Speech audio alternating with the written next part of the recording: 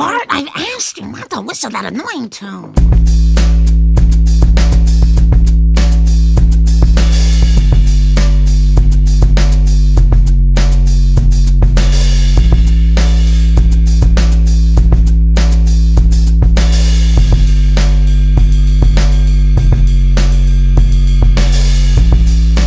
Yo, what is up, everybody?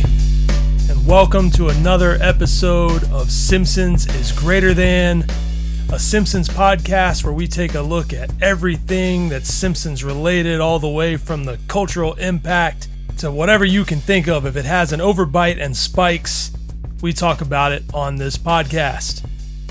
As always, I'm your host, Warren, better known to some of you as Bart of Darkness. You might know me from my Simpsons collection on Instagram and Twitter. Be honest, it's great, isn't it? Go ahead and say it's great if you want to. But if not, go check it out when you're done with this episode. Okay, so I have no problem admitting that I really like this episode because Bill Morrison is responsible for some of my favorite drawings of The Simpsons, period. Bill also co-founded Bongo Comics with Matt Groening. He worked in the marketing department for The Simpsons all throughout the 90s, and he also helped design the characters for Futurama. So you're going to learn a lot from this interview, including why Bart's shirt is blue. Sometimes. So let's get into the interview. Okay? Episode 14. Let's go. So that's going to be cool. I'd rather listen to that one. I would much rather listen to that also because I don't have to host it. But yeah, we might as well get into it. Bill, I really appreciate you hanging out today. It's going to be a good time to talk to you. And I'm excited about it. Well, me too. It's my pleasure to be here. It's sort of a rainy Sunday afternoon here. So kind of the perfect day to just sit and talk to your computer. Yeah, it's actually raining where I am as well. And I was watching the Jaguars lose before I started recording, so what better to do than this, But I want to know, Bill, what were some influences on your art, and how old were you when you realized that you liked to draw? Like, when did that sort of become apparent to you? Well, I'm told I was 3 years old when my older sister, who's 11 years older than I am, sat me down at the kitchen table and gave me my first drawing lesson. And according to her, she drew like a little stick figure and then told me to imitate that. And she said, I'm going to do something I'll be back in 10 minutes. And when I get back, I want you to show me what you did. So she wanted me to just copy her simple little stick figure. And apparently when she got back, I had way improved on what she did because she just drew little sticks for arms and for the body and the legs, and I gave everything a thickness, so a double line for the body, double lines for the arms and legs, added all kinds of detail to the face, gave the figure hair and clothing. And anyway, she I guess she would have been about 14, and so she was like a typical teenage girl, and she started screaming and flipping out, and she said, "Oh my God, you're going to be an artist." And I just remember her telling me about it. So it kind of seems like a memory, but I guess it's not really. But I do remember for years after that, her, coaching me.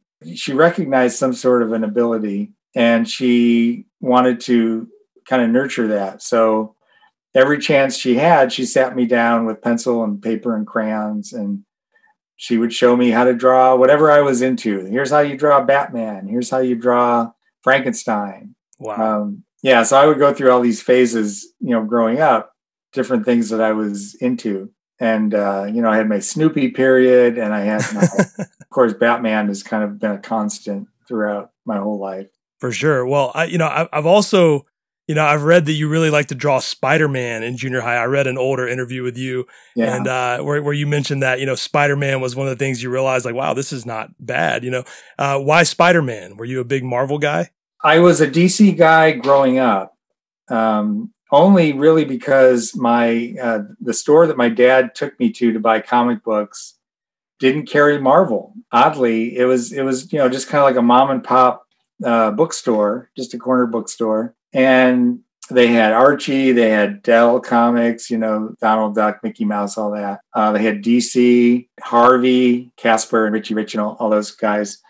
But they didn't have Marvel. So the only Marvel comics that I knew, my best friend had one Fantastic Four, and it was always lying around in his basement. So whenever we would play down his basement games or whatever, if I got bored, I would pick up this comic book and I'd go, oh yeah, I remember this.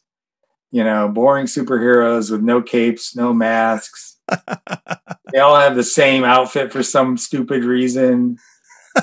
I just thought it was the dumbest comic book ever. And I'd seen Spider-Man on TV. They had Spider-Man cartoons, and they also had the Marvel superheroes, those real limited animation cartoons that were on weekdays. So I knew Captain America, I knew the Hulk, Thor, Iron Man, Submariner, Spider-Man, but they just didn't appeal to me. I was a DC kid. But when I got a little bit older, it's sort of like my taste changed. And a friend of my sister brought over some Marvel comics that she said her brother was getting rid of. And I was all excited at first because she says, oh, I got some comic books. My brother didn't want them. And I'm thinking, oh, there might be some Batmans I don't have. And she gives me these comics and it's like Thor and Iron Man. And I was just, You're like, what is this crap? Yeah. Why couldn't it be something good? But then I think there was a rainy day and I didn't have anything else to do. And I picked up those comics. And at this point, I'm, like 13, 14. It was like, holy crap, these are really good. These are comics for a kid my age now. So I got totally into Marvel at that point. I think the reason I like to draw Spider-Man is because he had the full face mask. So I didn't have to draw mouths or eyes or noses or ears. And he's just really cool looking. I mean, honestly, like even if that was the answer, I would be like, yeah, that makes sense. I did really like the Steve Ditko design of the eye. I don't know what you'd call those eyepieces, but it's really great. Yeah. I mean, he had a great costume. I remember thinking when I would draw him, I would think, wow, I can't believe they have to draw this webbing every time. Like, that must get really boring after a while. They have to keep drawing that webbing. Nowadays, I mean, the way they draw Iron Man's armor, there's so many details. I don't know how those guys keep up. They must just have model sheets plastered all over the walls so they can remember all those little... It's like tennis shoes. Tennis shoes used to be very simple. It was just like canvas and a rubber sole and laces. And now there's like all these, sections and different interlocking pieces and all yeah, this it's like, things. Why do you need all that? Is that functional or is it just designed to make artists who have to draw those go crazy? Yeah, I mean, well, maybe some people love the idea of it being hard to draw. Who knows? But I don't know. I like simplicity. Yeah, simplicity's nice. I mean, that's one of the reasons The Simpsons are fun to draw. They are actually deceptively difficult to draw, but they're also simple. There's some basic rules you have to follow. It's not a lot to remember, and it's not so bad. Yeah, well, and I definitely have some, I have some questions about that because I am curious what that was like. But before you started working with The Simpsons and Bongo, you drew a ton of promotional art for many well-known Disney films: Lady and the Tramp, Bambi, Peter Pan, The Jungle Book. I mean, so many. It goes on and on. What was that experience like, and how did it lead you to working with The Simpsons? Well, I started, my first job in Hollywood was doing movie advertising. So I worked for not really a studio, it was like an agency, but it was sort of a boutique agency that catered only to the film industry. So we did TV guide ads and billboards, but mostly we did movie posters. And while I was there, actually around the same time I was hired, they hired an art director whose name was Millie Smythe, who, if you're a Simpsons fan, you probably know her name. For sure. And Millie was friends with Matt Groening. And this was before The Simpsons, and back when Matt was just kind of a struggling underground cartoonist and, working on Life in Hell, but also taking on freelance jobs to pay the bills. So right. Millie brought him in to write copy for some of the movie posters that we did. So that's where I first met Matt. And then, I think Millie ended up leaving that agency, and then I left a year later. Fast forward to 1990, and The Simpsons has been on the Tracy Ullman Show for a few years, but now it's got its own primetime show. And I get this call from Millie, and I haven't spoken to her in, 2 or 3 years. And she said, I know you're, doing a lot of cartoon stuff now, because I was at the studio now where I was doing all the Disney work. So she said, I'm working with Matt Groening, and, I don't know if you've heard of his show, The Simpsons. And it was kind of back early enough that you could actually say that with a straight face. And right. I mean, you would say that not knowing if people had seen the show or not. I mean, it wasn't, it was somewhat famous, but not that famous. So anyway, I'm kind of ahead of myself because that's how I got started with The Simpsons. But when I was at the studio after the agency where I met Millie and Matt, I was doing just general advertising. So, I wasn't really known then for doing cartoon stuff.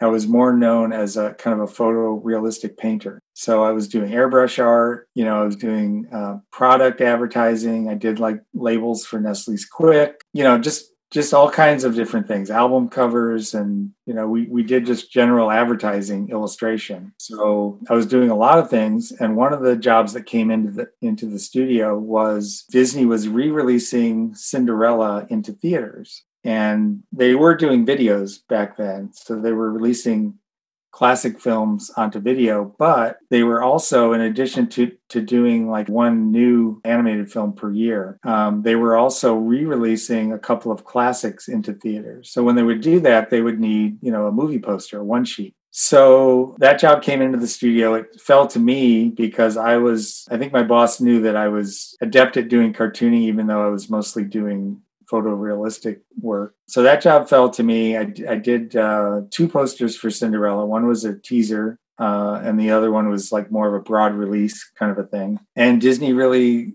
liked what I did, and they kept giving the studio all of their advertising work. So I think the first new film I did was Oliver and Company, and then The Little Mermaid, and The Rescuers Down Under, Roller Coaster Rabbit, which was a Roger Rabbit short cartoon. Great one. Prince and the Pauper, which was a Mickey Mouse featurette. So I got to paint Mickey and Donald and Goofy and all the classic, not all, but some of the classic Disney characters. So cool. And that was like a dream come true because I was raised on Disney like most of us were. And it was just really fun. I mean, I actually had a goal because after a while I had done so many of the classics that I thought, if I stay at the studio long enough and if Disney keeps re-releasing their classics into theaters, I could get to a point where I will have done a poster for every Disney animated feature. So that became sort of a goal. Right. Like, yeah, stay, do this job long enough that, I can do Pinocchio, Fantasia, all the favorites. But so great. It's hard to say this because sometimes I say, unfortunately, it's natural to say, but unfortunately, that dream was dashed. But it was dashed by The Simpsons. So The Simpsons came calling, and so I ended up leaving that studio, and I didn't get to go through the whole list of Disney features. You didn't go the distance, unfortunately, but I did Peter Pan and like you mentioned, The Jungle Book, Cinderella, Bambi, some of the, pretty major ones. So. Oh yeah. Yeah. I mean, anyone listening to this, Bill has drawn, not just with Disney, but so many things that whether you realize it or not, that you love that art, and Bill did it. Well, thank you. One of the ones that has come up recently that a lot of people didn't know I did is when I was at that first job that I mentioned in Hollywood doing the just general movie advertising, I did the artwork for the movie House, which was a horror movie. And a lot of people remember the image on the poster, which was a severed, rotting hand, like pushing a door buzzer. Oh, yeah. Yeah. And when people hear that I did that, they can't believe it because it's hard to look at what I do on things like The Simpsons and Disney and think, oh, the same person painted this grisly, disgusting, horrible, rotted, severed hand. I'm really curious, as someone who drew a lot of more detailed and realistic stuff, getting your start that way. You mentioned how different it was to draw The Simpsons. What was it like for you to move into, something like that? It was fairly easy. I remember Millie had me come over to her studio and she gave me some, a few basic Simpsons drawing lessons. And I just remember fairly quickly, I didn't get a lot of corrections. And I remember fairly quickly her telling me that Fox really liked the work I was doing. And then after 6 months, they actually hired me because they thought I'd sort of become the main artist for Simpsons merchandise at that point. It's wild. So I remember it being fun. It was a little weird because I think when you're used to drawing Disney characters or you're used to drawing things that are very detailed and very realistic, sometimes you want to break the rules when you're given characters that are designed more simply and, just don't have all that detail. Right. So a lot of my drawings, I think I would try to put in more than was really needed. And I had to force myself to pull back. I can totally see that. That was probably the hardest thing. Well, yeah, because they're so flat in comparison to, so many things that you did. I can see that being, sort of a transitional thing. You want to sort of spice it up. Right. I remember in the early Bongo days, that was really hard because in the early days, we wanted to, as much as possible, replicate the look of the TV show. And the TV show, the characters have what we call a dead line, which is just a straight line that doesn't get thick and thin. If you look at a lot of comic book work, you'll see artists use a brush, which gives them like a real thin line at the beginning, and then it might kind of thicken up in the middle and then get thin again at the end. If you look at like classic superhero artwork. Oh yeah. And for the Simpsons, it was easy enough to do that in the comic books because we were trying really hard to make it look like the TV show. So we would just use technical ink pens, which just give you a consistent, dead line. But when we started doing Radioactive Man, I had to really fight the urge to get out a brush and make it look like a superhero comic. I really wanted it to have that bold, thick and thin with lots of, black areas filled in, lots of shaded areas. It started sort of pulling away from the look of the TV show. At first it was sort of like, oh, I don't know if we can get away with this. So we kept it kind of looking more like the TV show, but little by little, it started looking more like comic book art. And Matt Groening ended up loving it. I mean, he we didn't really have to be that worried because he liked that thick and thin look. He liked that comic book look. Yeah, I love the way those comics look. Like they are, and I mean, I love the way the Simpsons comics look, and but especially those Radioactive Man ones are really, I mean, they are so cool. Like they have their own thing going on, and I'm a big fan of those. They look awesome. Oh, thanks. Treehouse of Horror was kind of the same way because we started that one just using the regular Bongo artists and keeping the characters on model, and we brought in writers from the world of comic books who weren't the normal writers. They were well known for something else. So we had, like in the first issue, we had Jeff Smith, who was known for his comic book Bone. And we brought in Mike Allred, who was doing his comic Madman at the time. And James Robinson, who was a writer for DC, and he was working on Starman. And we only let them write. We didn't let them draw the books. So we had like the regular Simpsons artists do the artwork. And after a few issues, we started sort of getting a little more bold. Actually, I think it was issue 4. I approached this artist that I really liked named Jeff Darrow. And I asked him if he would do a pinup. And Jeff wanted to, he came from the world of animation. So he really wanted to put everything on model and make it look exactly like the TV show. So he asked for model sheets and, he said, give me everything you can, because I really want to make this look, perfectly on model. And I said, well, Jeff, I think since this is just a pinup, I think your fans would like to see how you do The Simpsons. So maybe we could, just put it a little more in the direction of your style. And he said, oh, well, okay, if you're fine with that, sure. So I was a little bit nervous because we'd never really done anything that was not really on model. Right.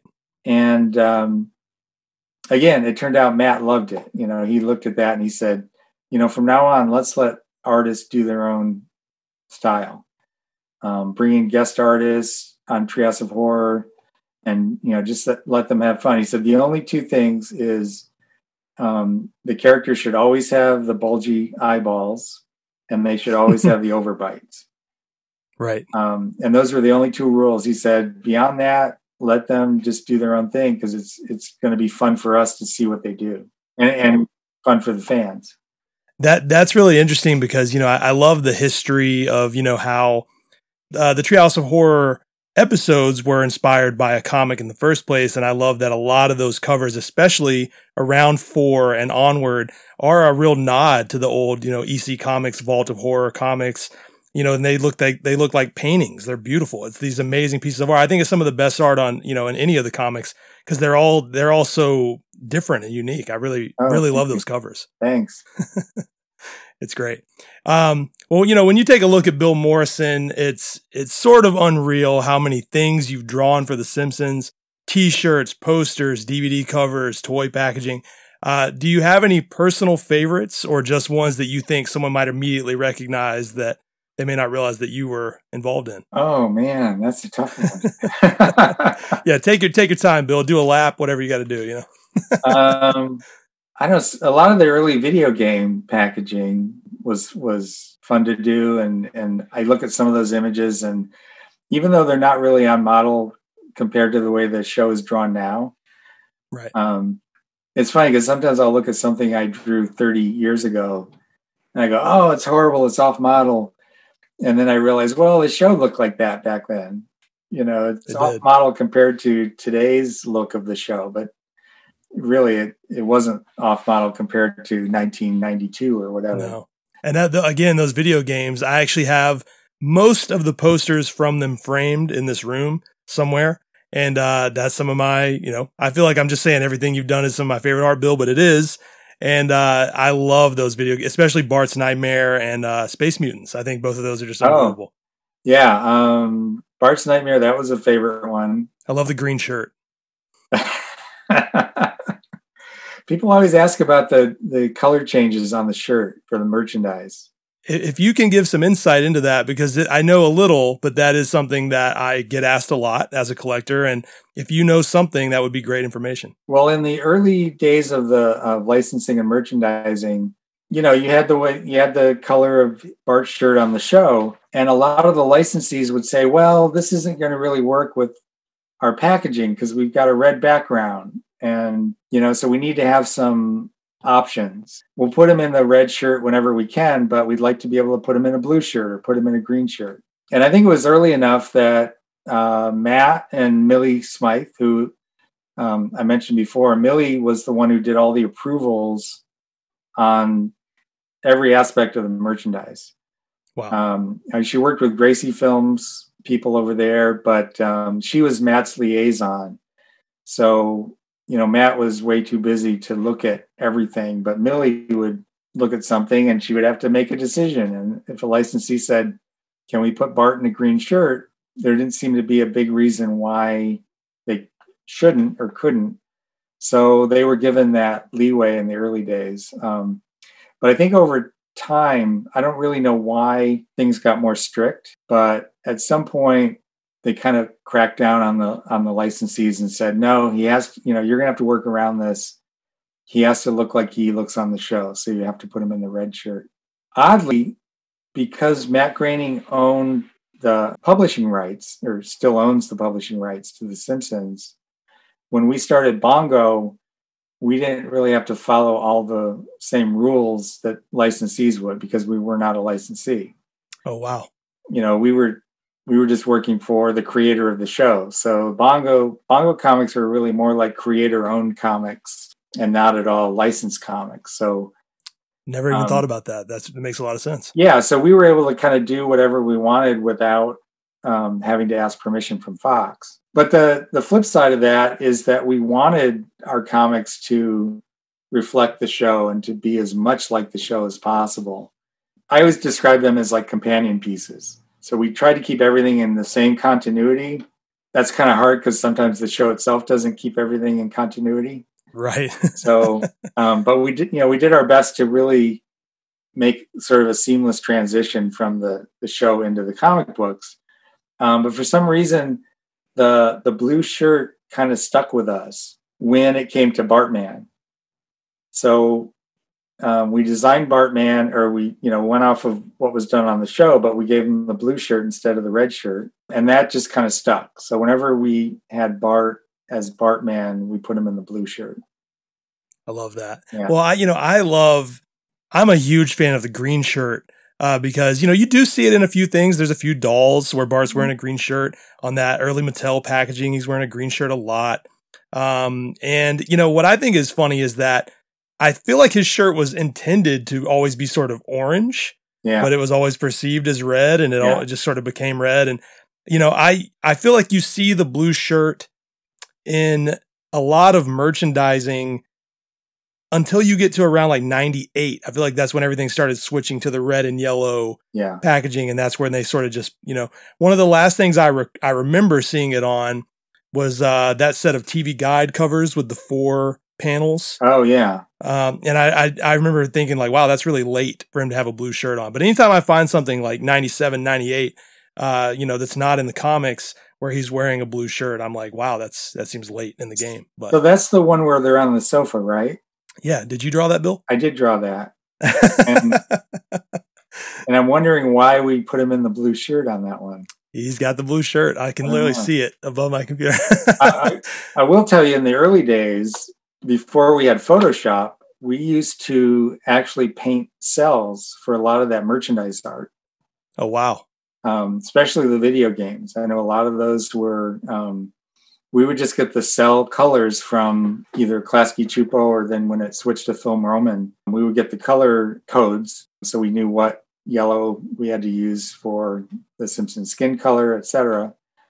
And did you guys go by PMS colors? Did you use PMS colors for that? We used PMS colors whenever we called something out, like for the printer. But if I was doing a piece of art and providing finished color art, via cell painting, we would just find out what, like there was a company called Cartoon Color, and I think they did all the cell vinyl for probably most of the animated shows, but for the Simpsons.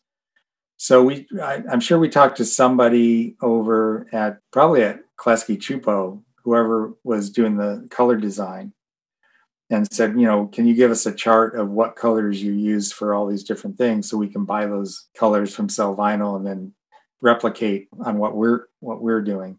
But I think maybe the Mattel stuff might have been cell painted, because that was super early. Wow. That was very early. Yeah. 1990.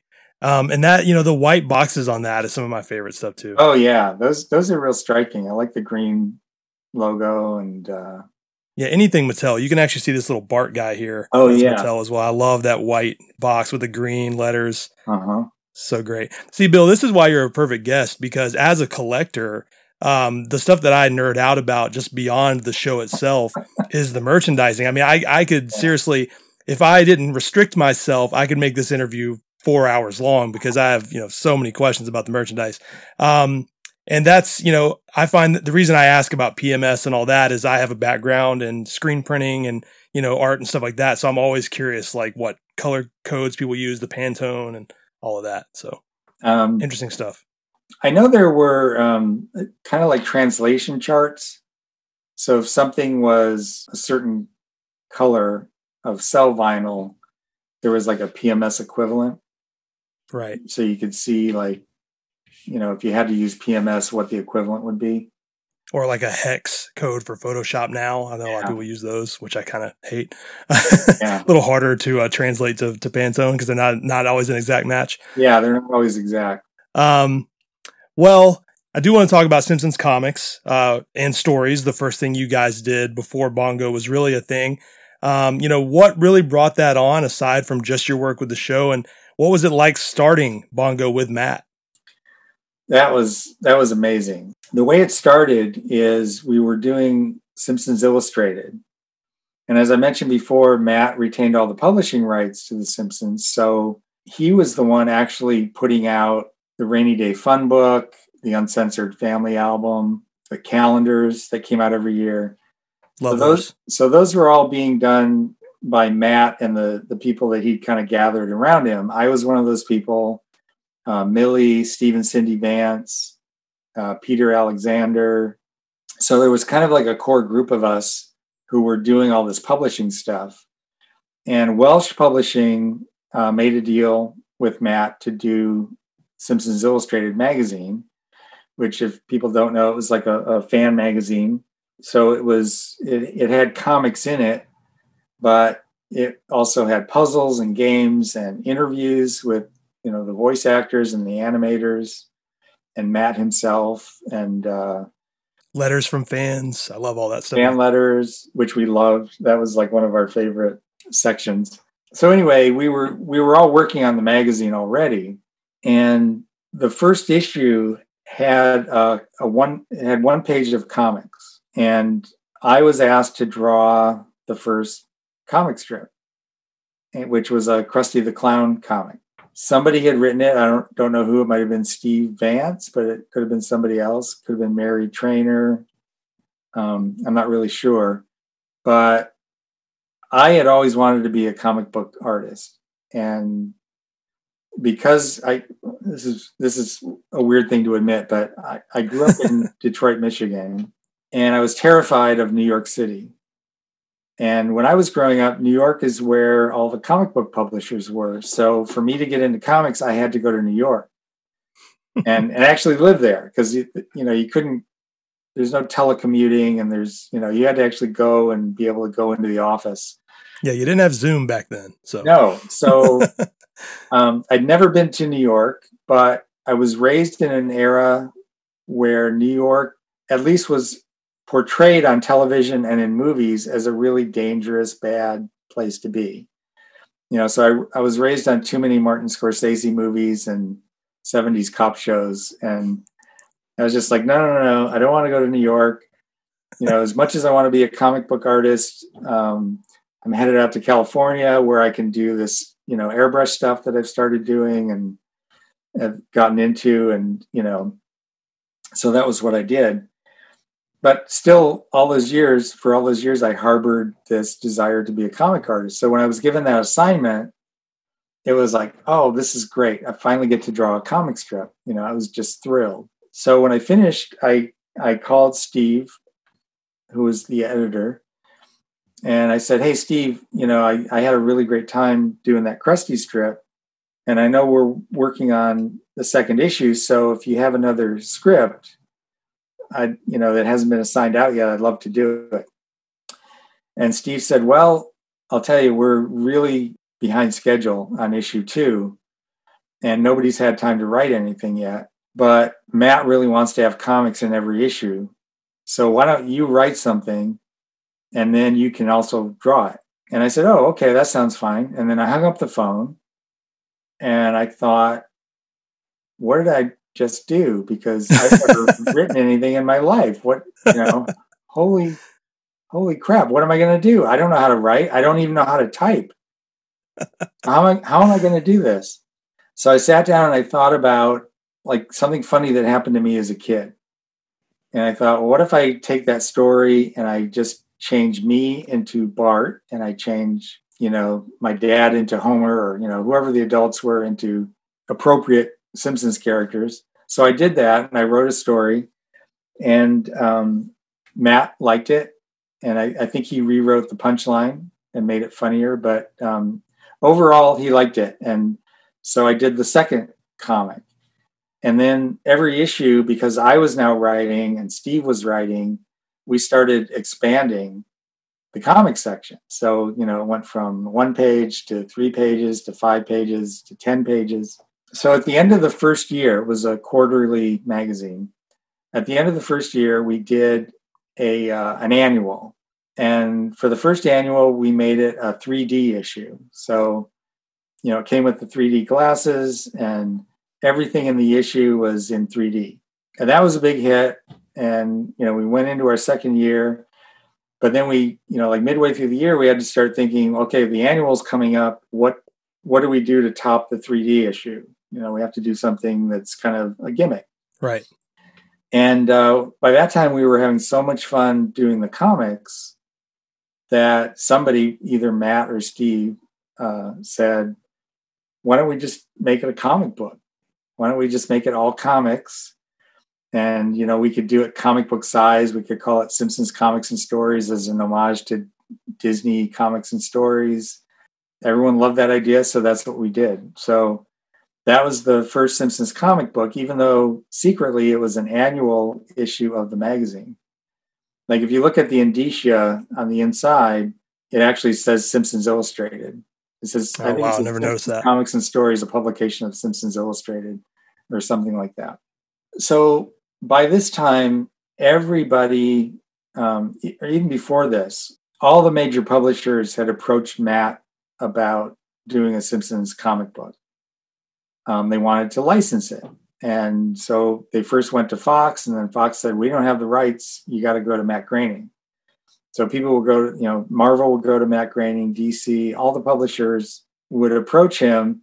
And he kept saying no, because he thought, someday I want to have a comic book company. And if I'm able to do Simpsons comics, I don't want to have the rights tied up with Marvel or some other company. So he kept saying no. And he's, kind of kept this idea out there that maybe someday we could do Simpsons comics.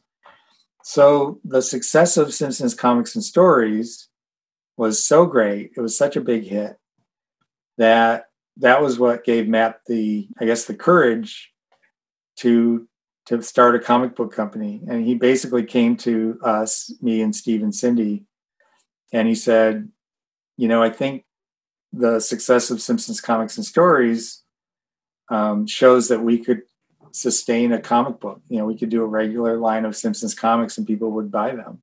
So that's what we did. We started in 1993. We decided to go to San Diego Comic-Con and announce that we were starting a line of comic books, that we were starting Bongo Comics. So at that time we had Simpsons Comics and Stories, and we did a signing, with that book, but we handed out all kinds of literature, postcards, and we did this little ash can that was like the fake history of Bongo Comics. I don't know if you've ever seen that, but no, I would love to see that. I've never seen that. It's really rare, and it's one of those things that fans go crazy for when they find out somebody has one. Yeah, I need one of those. I might be able to hook you up because I kept a few. Well, Bill, as a big fan, I wouldn't say no, my friend.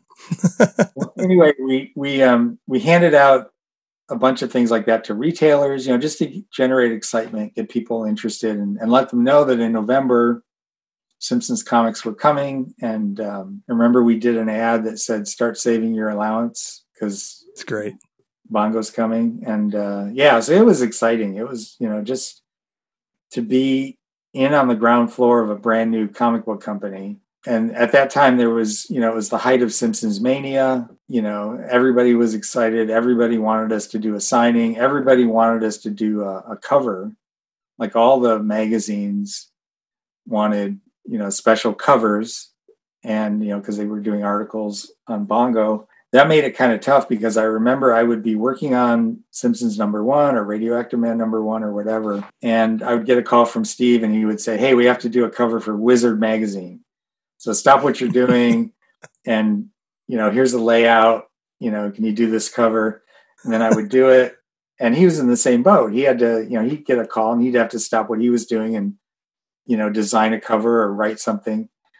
And it kept putting us further and further behind till finally when we were getting to the point where we had to actually start turning in finished pages to the printer and get these things printed. We were just like dangerously behind.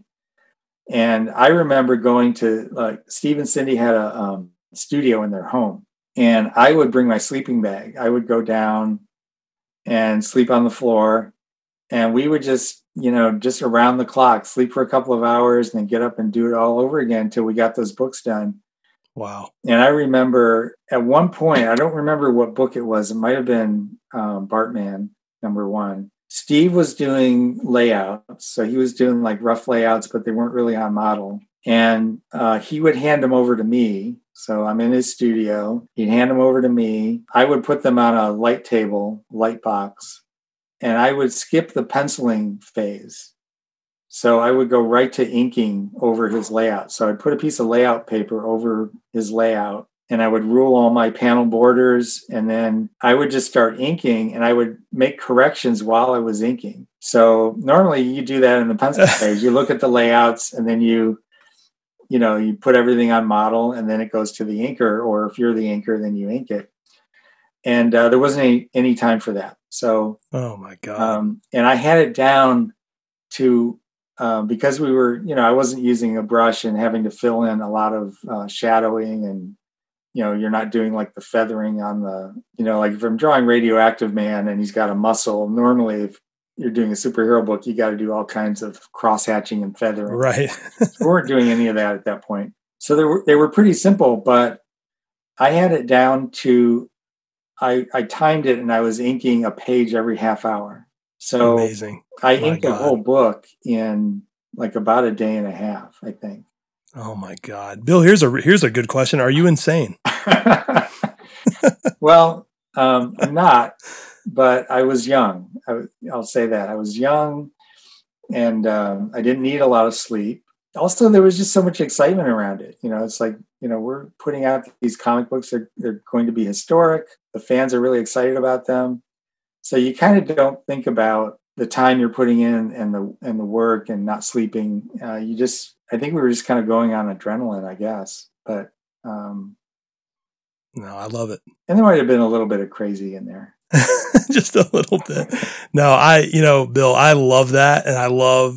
And because, the comics are something that I love aside from just the show. Like the comics are so great to look at. There's so many amazing pieces of art. I often say that like the covers alone, I've probably spent as much time staring at as I have the actual, reading the books. And, a thing that I always thought was cool. And, I read comics as a kid, but I don't think I followed any as closely as the Simpsons comics as a huge Simpsons fan. And, you guys would always sort of change the title every like 40 issues on the comic. I think it would sort of change just a little bit. Is that a normal thing to do in comics? What inspired that? That's kind of a normal thing in comics. But sometimes it's just the whim of the person in charge, just wanting to freshen things up and give it a new look. I remember with Simpsons comics, we had a logo initially that didn't look like the show logo. It did somewhat because it had like a real hand-drawn look, but the look of the show logo and what was on all the merchandise, it was so prevalent. It was just everywhere. And I think by that time, I was creative director and I was editing the books. And I think I wanted the comic books to just look more like the merchandise, to just have a cohesive look in terms of the logo and the branding and all that. So I think that was why we changed the Simpsons Comics logo to like the bigger S. Right. Originally, like the lettering was all the letter forms were kind of the same height and weight. It's very similar to the logo used on a lot of the earliest merchandise. Like I think it's very similar to like the Mattel box. It's sort of like what's on the arcade machine as well on those first 39 issues. I'll say that's my favorite Simpsons logo. Oh, the early one? Yeah, I love it. It just looks so, I don't know. I love how it's just so rough and handwritten. It's very chunky and rough. In the early ones, it kind of moved too. Yeah. On screen. And that was cool. I love it. So I think David Silverman did that. And I think he drew the logo like about 4 or 5 different times. And then they just cycled through. So it had that wiggly, weird look. It's so great. Well, we talked about how you also wrote for the comics. You didn't just work on the art side of it. Mm-hmm. What are some of the biggest challenges of writing like a component that goes along with the show without, making it feel different? I guess the biggest challenge is comic books have certain limitations when you look at them versus animation. So obviously we don't have music. We don't have the voices, sound effects. We don't have the animation. We don't have the movement. So we have to try to tell a story that feels like a Simpsons episode without all of those things. But there are also things that comic books do that animation can't do. So it's finding the balance between those two things. It's like finding what are the strengths of comics. What things do comics do that that the TV show can't do, and use those things to kind of try to make people forget that they're not hearing the music and seeing the motion and all that. One of the great things about a show that's iconic as The Simpsons is, and I've heard this from a lot of fans who read the comics and love the show, they say, when I read the comics, I can hear Homer's voice. I can hear Marge's voice, like when I read those dialogue balloons. And that to me, as editor, that was my biggest, or to me, it was my most important job, was to make, like if a writer turned in a script and I was reading it and, I'm reading one of Homer's lines, and if in my head it doesn't really sound like Homer, like I can't picture Homer saying that, right. then I would suggest, Homer wouldn't really say it like that. He would say it more like this. And then I would like kind of give a suggested line for how Homer would react or how he would say this. And that was the thing I think as editor I did more often than not. It's probably I don't want to say it's the most difficult thing, but it's probably the most important thing, is to get the voices right and also get the motivations right. Yeah. Like if somebody did a script where Lisa's eating meat, obviously I've got to say, well, she doesn't do that anymore. She's a vegetarian now. So, but I think the fact that I was also such a big fan of the show and still am, but I mean, in the early days, we didn't have DVDs. We didn't sometimes even have VHS copies in the early days. Right. I would tape everything at home. I would make my own every Sunday night. If I missed an episode, it was a kind of a crisis, because I had to be able to study those and refer back to those episodes and, make sure we weren't doing something that was out of continuity or. Did you hold on to any of those tapes? I think I still have them all. Wow. At one point, this is weird. We had this closet at Bongo, like a closet with shelves. And we had every episode on VHS. Most of those were my personal copies. Like I brought them in, and I think I put like a little red sticker or something on the ones that were mine. And sometimes we would get copies of tapes from Gracie or from Fox, and those would all get mixed in to the collection. But when I left, I did take all of my original copies with me. So some of those actually still have the original commercials that aired with the episodes. I love that. Well, I had Bob and Henry from Talking Simpsons on. I know you've spoke with them before. Love those guys. And they always talk about how they recorded the episodes and how it was such a thing. And Henry would talk about how he had to, he would try to trim out the commercials and things like that, and had just how much he regrets it. That's almost as fun to watch as the show. Yeah, I never did that. I guess because sometimes I would, or more often than not, I would set the VCR to record because I was out at a movie or, doing something else. So I wasn't sitting there with my finger on the button, stopping it whenever the commercial came on. So there's one, the Telltale Head episode, that the second time it aired, they changed it. Oh yeah, that's right. And I still have the original airing of that. Wow. And I don't remember which one they put on the DVD. I assume they put the second one on. I think it's the second one on the DVD. Yeah. Yeah. But that first airing, I guess, is rare unless they put that on an extras or something like that. I don't think so. And in fact, what is, I can't even remember the change now. I haven't even thought about that in quite a while. It's right at the end. And I don't remember exactly either. It's something in the dialogue at the end. Oh, that's right. That's right. After Homer rescues Bart from the angry mob. That's right. Yeah, I won't bore people with me trying to remember it on this episode, but I'm sure some of you are screaming at me, and just trust that by the time you hear this, I've looked it up and I've, well, I also want to know this, Bill, because, you've drawn as many Simpsons, if not more Simpsons than anybody. What is the number one mistake you think people make when drawing The Simpsons? Boy, you got good questions. Thanks, Bill. Thank you. I try. The number one mistake, probably, it's not really one specific mistake, but it's kind of a stylistic thing where, and I kind of mentioned it earlier, where like when I would draw the characters, I would try to put more into it than was necessary. Right. So I think one of the mistakes is to try to make them, like look more like a Hanna-Barbera cartoon or a Disney cartoon, to give them too much anatomy or, to just do too much with them. Yeah. I think when I was a kid, the main mistake I would make is I would give Bart like either too much of a forehead or just too big of a head. Like I would make his head too fat. Well, one of the early on, I mean, nobody really does this anymore because it's one of those rules that I think has been kind of hammered home. And we did a book at Bongo, the Simpsons Handbook, which great one. Which shows everyone how to draw the characters, and it has all those little do's and don'ts, all the rules.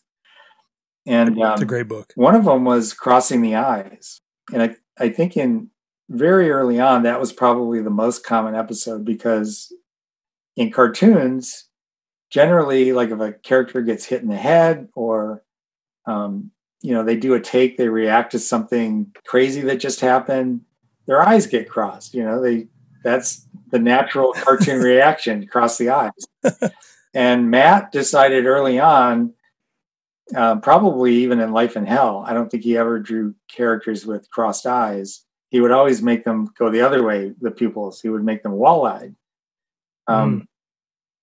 So if somebody was reacting to something or, Bart hits Homer in the head with his slingshot, Homer's pupils would go to the outer edges of his eyes rather than, closer together. So that was one of those things that I think they had to sort of weed out of the animators, in the early days, because a lot of these animators came from, Hanna-Barbera or Disney or vastly different styles, and they had to, learn the do's and don'ts of the Simpsons, and that was a big one. But I remember seeing like early drawings where characters were cross-eyed. So I think a lot of people made that mistake. Well, I've doing this podcast and even just running my Instagram and my Twitter, I've been very vocal about my hatred of websites that Simpsonize people. Have you seen these? Oh, yeah. It drives me insane. I think it's a literal nightmare. I can't stand it. They always reach out to me and want to do like some partnership. And I'm like, I'm not doing that. None of them look anything like Simpsons. So the reason I ask, the number one mistake, I feel like people think it's as simple as giving someone an overbite and like big eyes and they look like Simpsons. And that just drives me nuts. Yeah. Yeah. It's not as easy as it looks. I was art director on Futurama, which obviously the character design, it has a lot of the same rules. Right. And so a lot of the celebrity heads in jars, I would have to do the caricatures, and it's hard. Especially if you have somebody, like if I was doing you've got a big beard. Under that beard, it looks like you probably got a strong jawline. Hey, I appreciate that. Maybe sort of. I'll take that as a compliment. So that's out the window right off the bat. With a Simpsons caricature, the characters all have no chin, and then the big overbite and the bulgy eyes. So if somebody's got kind of small, squinty eyes, or the Simpsons characters were not really designed to look like real people. No. So, the minute they started having celebrity guest stars, that became a bit of a problem. Yeah, I've always thought it was amazing when they could actually pull it off and it not look really weird. Yeah. And, I think over time they've said, okay, these are the rules for designing, basic characters on the show. And then if we have to make it actually look like somebody, then we break a few rules and then, we go this far, but no further. And I think they're very successful for the most part. You can really tell who the person's supposed to be amazingly, even though when they had Jay Leno on the show, I looked at that one and I was like, okay, they've really, like, he barely has an overbite. He's got this big jaw. Yeah, he barely looks like he's in the Simpsons world for sure. Yeah, but they did it. I mean, it's really pushing it, but he still looks like he's part of that universe. Yeah, it works. It drives, I really don't like doing, fans always ask me for caricatures of themselves or their wife or their baby. Right.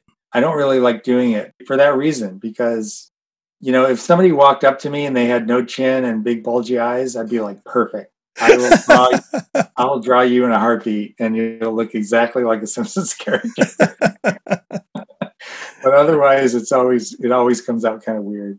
Yeah, and I just don't think, and nothing. I have nothing against the people running those accounts, or maybe I do. I don't know. Maybe some of you are jerks, but I think it's such a, and no offense to anyone that likes them. If you've gotten a portrait made by somebody like that and you have it framed in your house and you love it, I don't mean to sound like a jerk, but I just personally think that that's like such a bizarre way to make a quick buck, when to me, it's one of the most atrocious things I've ever seen, like 90% of the time. It's just so hard on my eyes. Yeah. I've at comic shows, I've done caricatures of people on request, and almost every time I hand it to them and I really want to pull it back because I don't like it. I don't think it looks like them. I think it's ugly, but not, I can't think of any time I've done that where the reaction wasn't, oh my God, that's great. Oh, that's hilarious. It looks just like me, or it looks just like my wife. Right. And I always go, okay. I mean, I've seen videos of you drawing some, caricatures of people, and, I gotta say, Bill, I think they look great. If I was going to have one done, which that's not really something I need, but if it was done by you, even your critique of it aside, I'm sure it would look great because you know what you're doing. But a lot of these other accounts, it's like, oh, I'm just sort of tracing their photo, making them yellow. Boom, it's a Simpson. It's not. But, I won't harp on that anymore. So, you mentioned Futurama, and I was going to touch on that a little bit. You did contribute greatly to Futurama. How did you find time to work on that and Bongo and all these other things at the same time? I think that comes back to me asking if you're crazy. Yeah, I really don't know. I've thought about that myself, because I was still creative director at Bongo while I was art director on Futurama. And I really don't remember that driving me crazy. I mean, I do remember it stressing my marriage a little bit because the hours were super long. But I will say, even though my credit was art director on Futurama, for a good portion of that first 4 years, I wasn't really doing the job of art director. The way this came about was when Matt Groening started sort of devising Futurama in his head, and it got to the point where he had it figured out. He knew what he wanted to do. Now he just had to design the characters and pitch it to Fox or pitch it to whoever. So because I was already working for him at Bongo, he would borrow me a couple of days a week to come to his studio and just work with him on designing the show. So he would hand me like a paragraph on a character, and he'd say, Leela is an alien. At the time, she was an alien. They hadn't figured out that she was a mutant yet. Oh, wow. But originally she was an alien, and he'd say she's an alien, she's a Cyclops, and she knows martial arts. And she's really sexy in a weird, scary kind of way. It would be something as simple as that. I don't know if that's exactly what he told me, but it was as simple as that. And then I would go off and I would do a bunch of drawings of what I thought this character might look like. And they were almost all not what Matt wanted. But I realized that was my job. My job was basically to show him things that he didn't really like so he could figure out what he did like.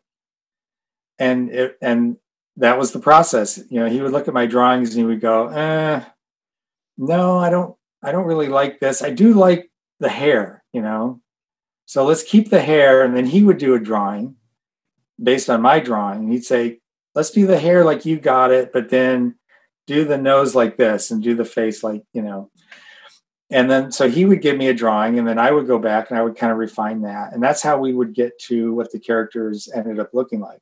So I did all that. I worked on, character designs with Matt. I worked on backgrounds, vehicles, props, all the stuff that he needed to show Fox to say, this is the world we're creating, and, these are the characters, and, to just pitch it. So I did that. And then, I kind of quietly went back to my, full 5 days a week at Bongo. He pitched the show sold.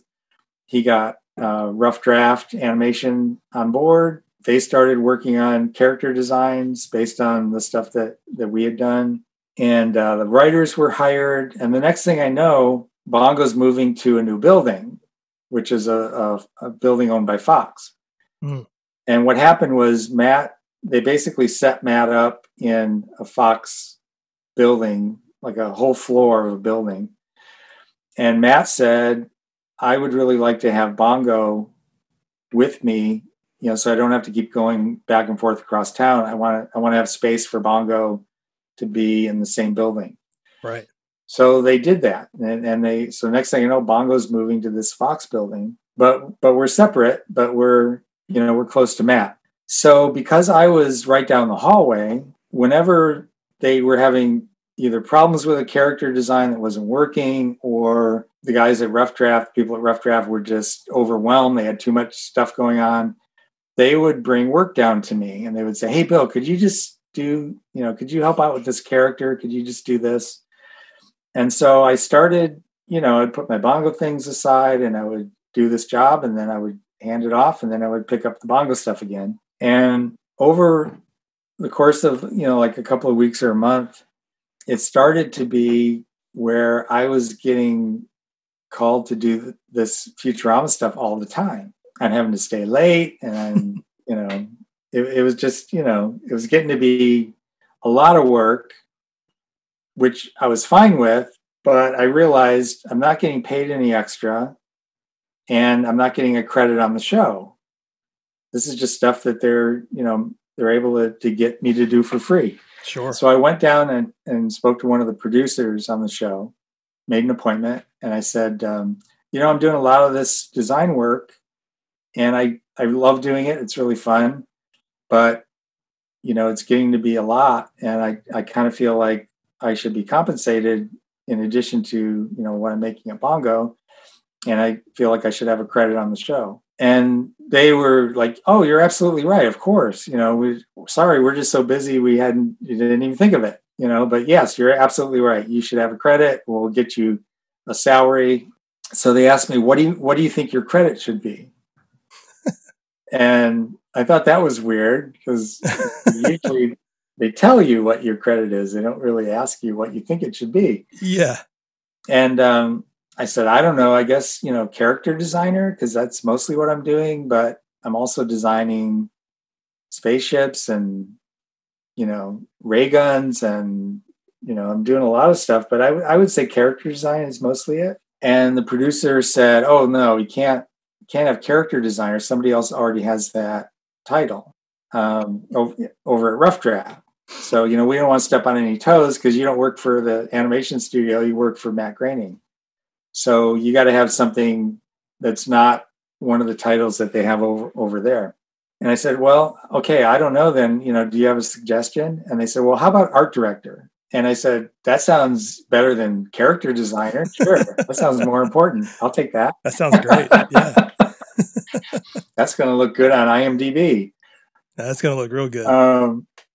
So they made me art director, even though what I mostly did was just design work. However, the person who really was the art director, and her title was co-producer, was Millie Smythe. So Matt had brought Millie in. Talk about, wearing a lot of different hats. She's still doing all the approvals on the Simpsons stuff. Now she's also doing approvals on the Futurama merchandise that's going to be coming out. Oh, wow. And she has to look at every design that comes from Rough Draft and make notes, and then hand that off to David X. Cohen and Matt Groening. So I'm working with Millie, and, she's got a co-producer title, and I'm art director, but I'm really not. Well, Millie got pregnant, and she and her husband had twins, and she went on maternity leave. So while she was on leave, they had me take over her duties. Wow. So at that point, I really felt like I was doing the job of art director, even though I hadn't before. I thought, well, now I'm really doing it. So now at that point, I was still doing designs for the show, still doing all my bongo work, but also looking at all the designs that came over from rough draft, making notes, and then passing those up to the big guys. Yeah, so that was, probably the most busy time of my career, but it was fun. It was super fun to go to the table reads and, to read the scripts, and, we would highlight the things that needed to be designed, and then you got to come up with those things. And then when you finally see it on the screen, it's amazing, It is amazing. So, anyone that's, I'm assuming most of you are familiar with Bill Morrison, but if you're not, I hope that if nothing else, hearing just his absurd contribution to all of these things, I mean, Futurama especially, is something that I don't know if some of you knew, but it's an amazing thing to see just how much, work Bill had on his plate at that time. It's pretty amazing. And to that same point, I've seen you post and share line work for various projects, and many of which it's hard to even remember what it went to, which, I mean, obviously it would be, totally get that. It seems like you kept a lot of that stuff. I'm really glad that you did. Yeah, I don't throw things away. So I have copies of just about everything I did, but not everything. So a lot of times I'll see something that I remember doing and think, where did that go? How come I don't have a copy of that? Or I, don't have the original pencil drawing, or at least the rough drawing for that. But sometimes I'll see something that I did that I don't even remember I did, or I remember doing it, or I could look at it and tell that I did it, but I have no idea what it was for.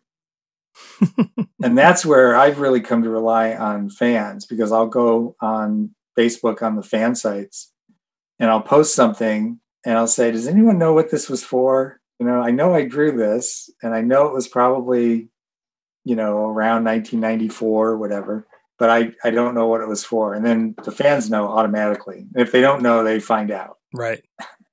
Yeah. I remember seeing you post some of that. And I was just like, oh, wait a minute. I know that's from, you had to think about it, but it's, I don't know. I love seeing all that. And, obviously, I say this towards the end of every episode, but I'm a collector. And that's a large reason that I started this Instagram and everything that I do. And, I'm curious, aside from your own stuff or even stuff that you did work on, did you hold on to much of the actual product, or did you, are you much of a collector of things aside from that? I at one time had a lot of the product, and over time, I've either gifted things to people, or on a few occasions I've sold some things. When I was at Fox initially, I was working in-house at the in the licensing and merchandising department. So I was, drawing almost all the Simpsons merchandise art, and I was also learning Millie's job, because there was so much being done in the way of merchandise that she couldn't handle it all, and so they needed somebody to learn how to do the approvals and do what she was doing. And I still sometimes, if she goes on vacation, they'll bring me in to do that. But while I was there, I was actually working in-house at Fox for about 4 years. And they had this big, I call it a closet because it didn't have windows, but it was a big room, like a big interior room where they kept all the product samples. And, it was a big room, but there was so much merchandise coming out that it would fill up, and they would have to get rid of it to make room for new stuff. So these were all, mostly hand samples that would come to the creative executives. Once they weren't working on that project anymore, it would go into the storage room, or sometimes they would just get samples from, like production samples after everything was approved and it was manufactured. And those would be stored in there as well. And I remember there was a distribution to certain people like Matt Groening and James Brooks and Sam Simon. And on a weekly basis, these big boxes would sit in the hallway, and they would get filled with merchandise that went over to these executives, these people working on the show. And all that stuff would just go into a storage locker. It would sit in Matt Groening or whoever's office for a while, and then it would just get given to relatives or I think Matt tried to keep one of everything. So he's got storage lockers somewhere that are, just full of Simpsons stuff. Wow. But every so often, once in a while, they would let all of us employees take a bag and go through the storage closet because they needed more space. and so it was like shopping. They give you a big bag and you would just go through and just go, oh, I want one of those. And usually I picked stuff that had my artwork on it because I thought I need this for my archive. Sure. But sometimes, like if it was close to Christmas or like one of my nieces or nephew's birthday, I would, sort of have an eye out for, I bet Justin would like that, or I bet Laura would love that. So I would, just constantly bring the stuff home. And then also, like not usually, but pretty often when you work on something, they'll send you a sample of it just so you have it for your records. So I've had a lot of Simpsons merchandise. I don't have as much as I used to have, just again, because for space, Oh, yeah. I collect Batman. Batman is my thing. I do enjoy Batman also. So I've got boxes and boxes and shelves full of Batman stuff. So I'm kind of at the point right now where the stuff that I keep is mostly the stuff that either it has my artwork or it's something that I just think is too cool to get rid of. Right. If it's something that's really unique and fun and cool, I'll hang on to it. Well, whenever they invent time travel, as long as it's within my lifetime, I'm going to go back and I'm going to get a job at that marketing department. I'm going to go in that closet.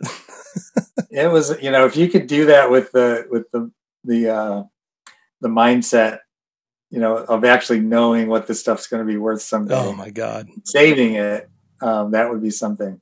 Well, because, I collect from every country and any Simpsons thing, especially, from 89 to 97, pretty much before the packaging changed. And I like beyond that also, but I'm a little more particular. I love anything that's in a green or a white or a pink box. I just lose it over that. And when you look, into this stuff, and I talk about this a lot, but you just realize it's never ending. So if I could just see that closet, if there were photos of that closet, I would just lose it, You know what? I wish I had taken photos of that. I mean, people would have thought I was weird if I did, because it would just, why would you do that? But I would kill to see it. But yeah, looking back, I wish I'd had the foresight to do that. Some of the things I still have, like I really like, and Matt is the same way with stuff that's like either knockoffs or off-model samples. Yeah. Like a lot of times the licensees early on, like they didn't understand the characters at all. So they would turn in a sample of the product, the doll or whatever it was they were going to do. And it's hideous. And I kept some of those things. I'm sure you're quite familiar with this then. My favorite Simpsons line ever is Dandy. Yeah. And I have so many Dandies. I have some samples that were never produced. And I'm still finding samples to this day. Like maybe a year ago, this guy was going to sell some, and for the first time in, since I've been collecting, we know now that there was a Bartman Dandy that was never made. Mm-hmm. He's wearing an orange shirt. There's, a Grandpa. People know about Grandpa. There was a Krusty. Those were never really made. So, that stuff especially, I love how hideous those dolls are. Like I have one of Bart in boxer shorts with hearts. And there are some variants of that were made, but this one never was, whatever. And, the same, that same stuff that you're talking about, the stuff that's weird, that's off model, that's what I just lose it over. Love it. Yeah. I've still got, I remember the executives, the creative executives at Fox Licensing knew that I liked this weird stuff. And sometimes, certain things wouldn't even go into the storage closet. If they just had it lying around their office and they had to get rid of it, they would come over to me and go, "Hey, Bill, I know you like this stuff. Do you want this?" And I go, "Yeah, sure. That's great." But I've got like some of the original resin sculpts for dolls like Nelson, and I've got some Lisa and Bart and Homer. I don't know if they were Dandy or they were going to make some like hard head ones also Like I know there was going to be an Otto. Yeah. And, some stuff like that. I had the original Otto prototype.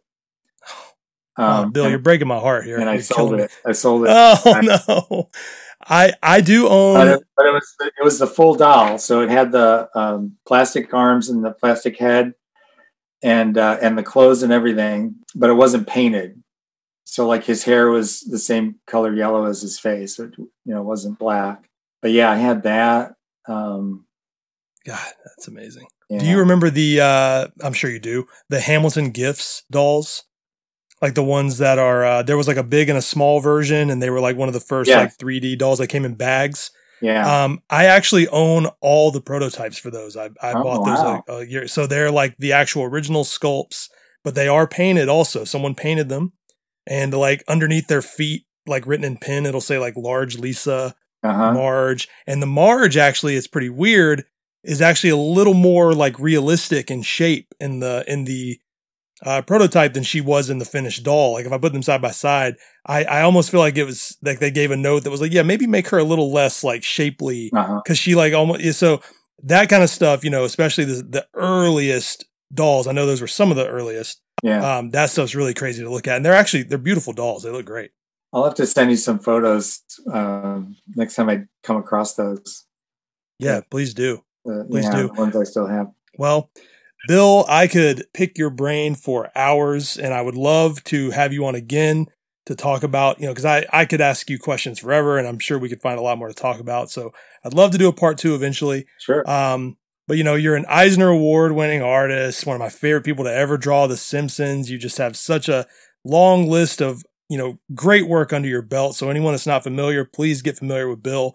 And, before we go, is there anything you're working on that you want to plug? Any shout outs or anything you want to do? Anything like that? Well, while I was at Bongo, I did a comic book that was not Simpsons related, and it was called Roswell Little Green Man. And I'm finally resurrecting that as an online comic. Fantastic. And so that'll be coming out in November from Aces Weekly, which is a UK comic site.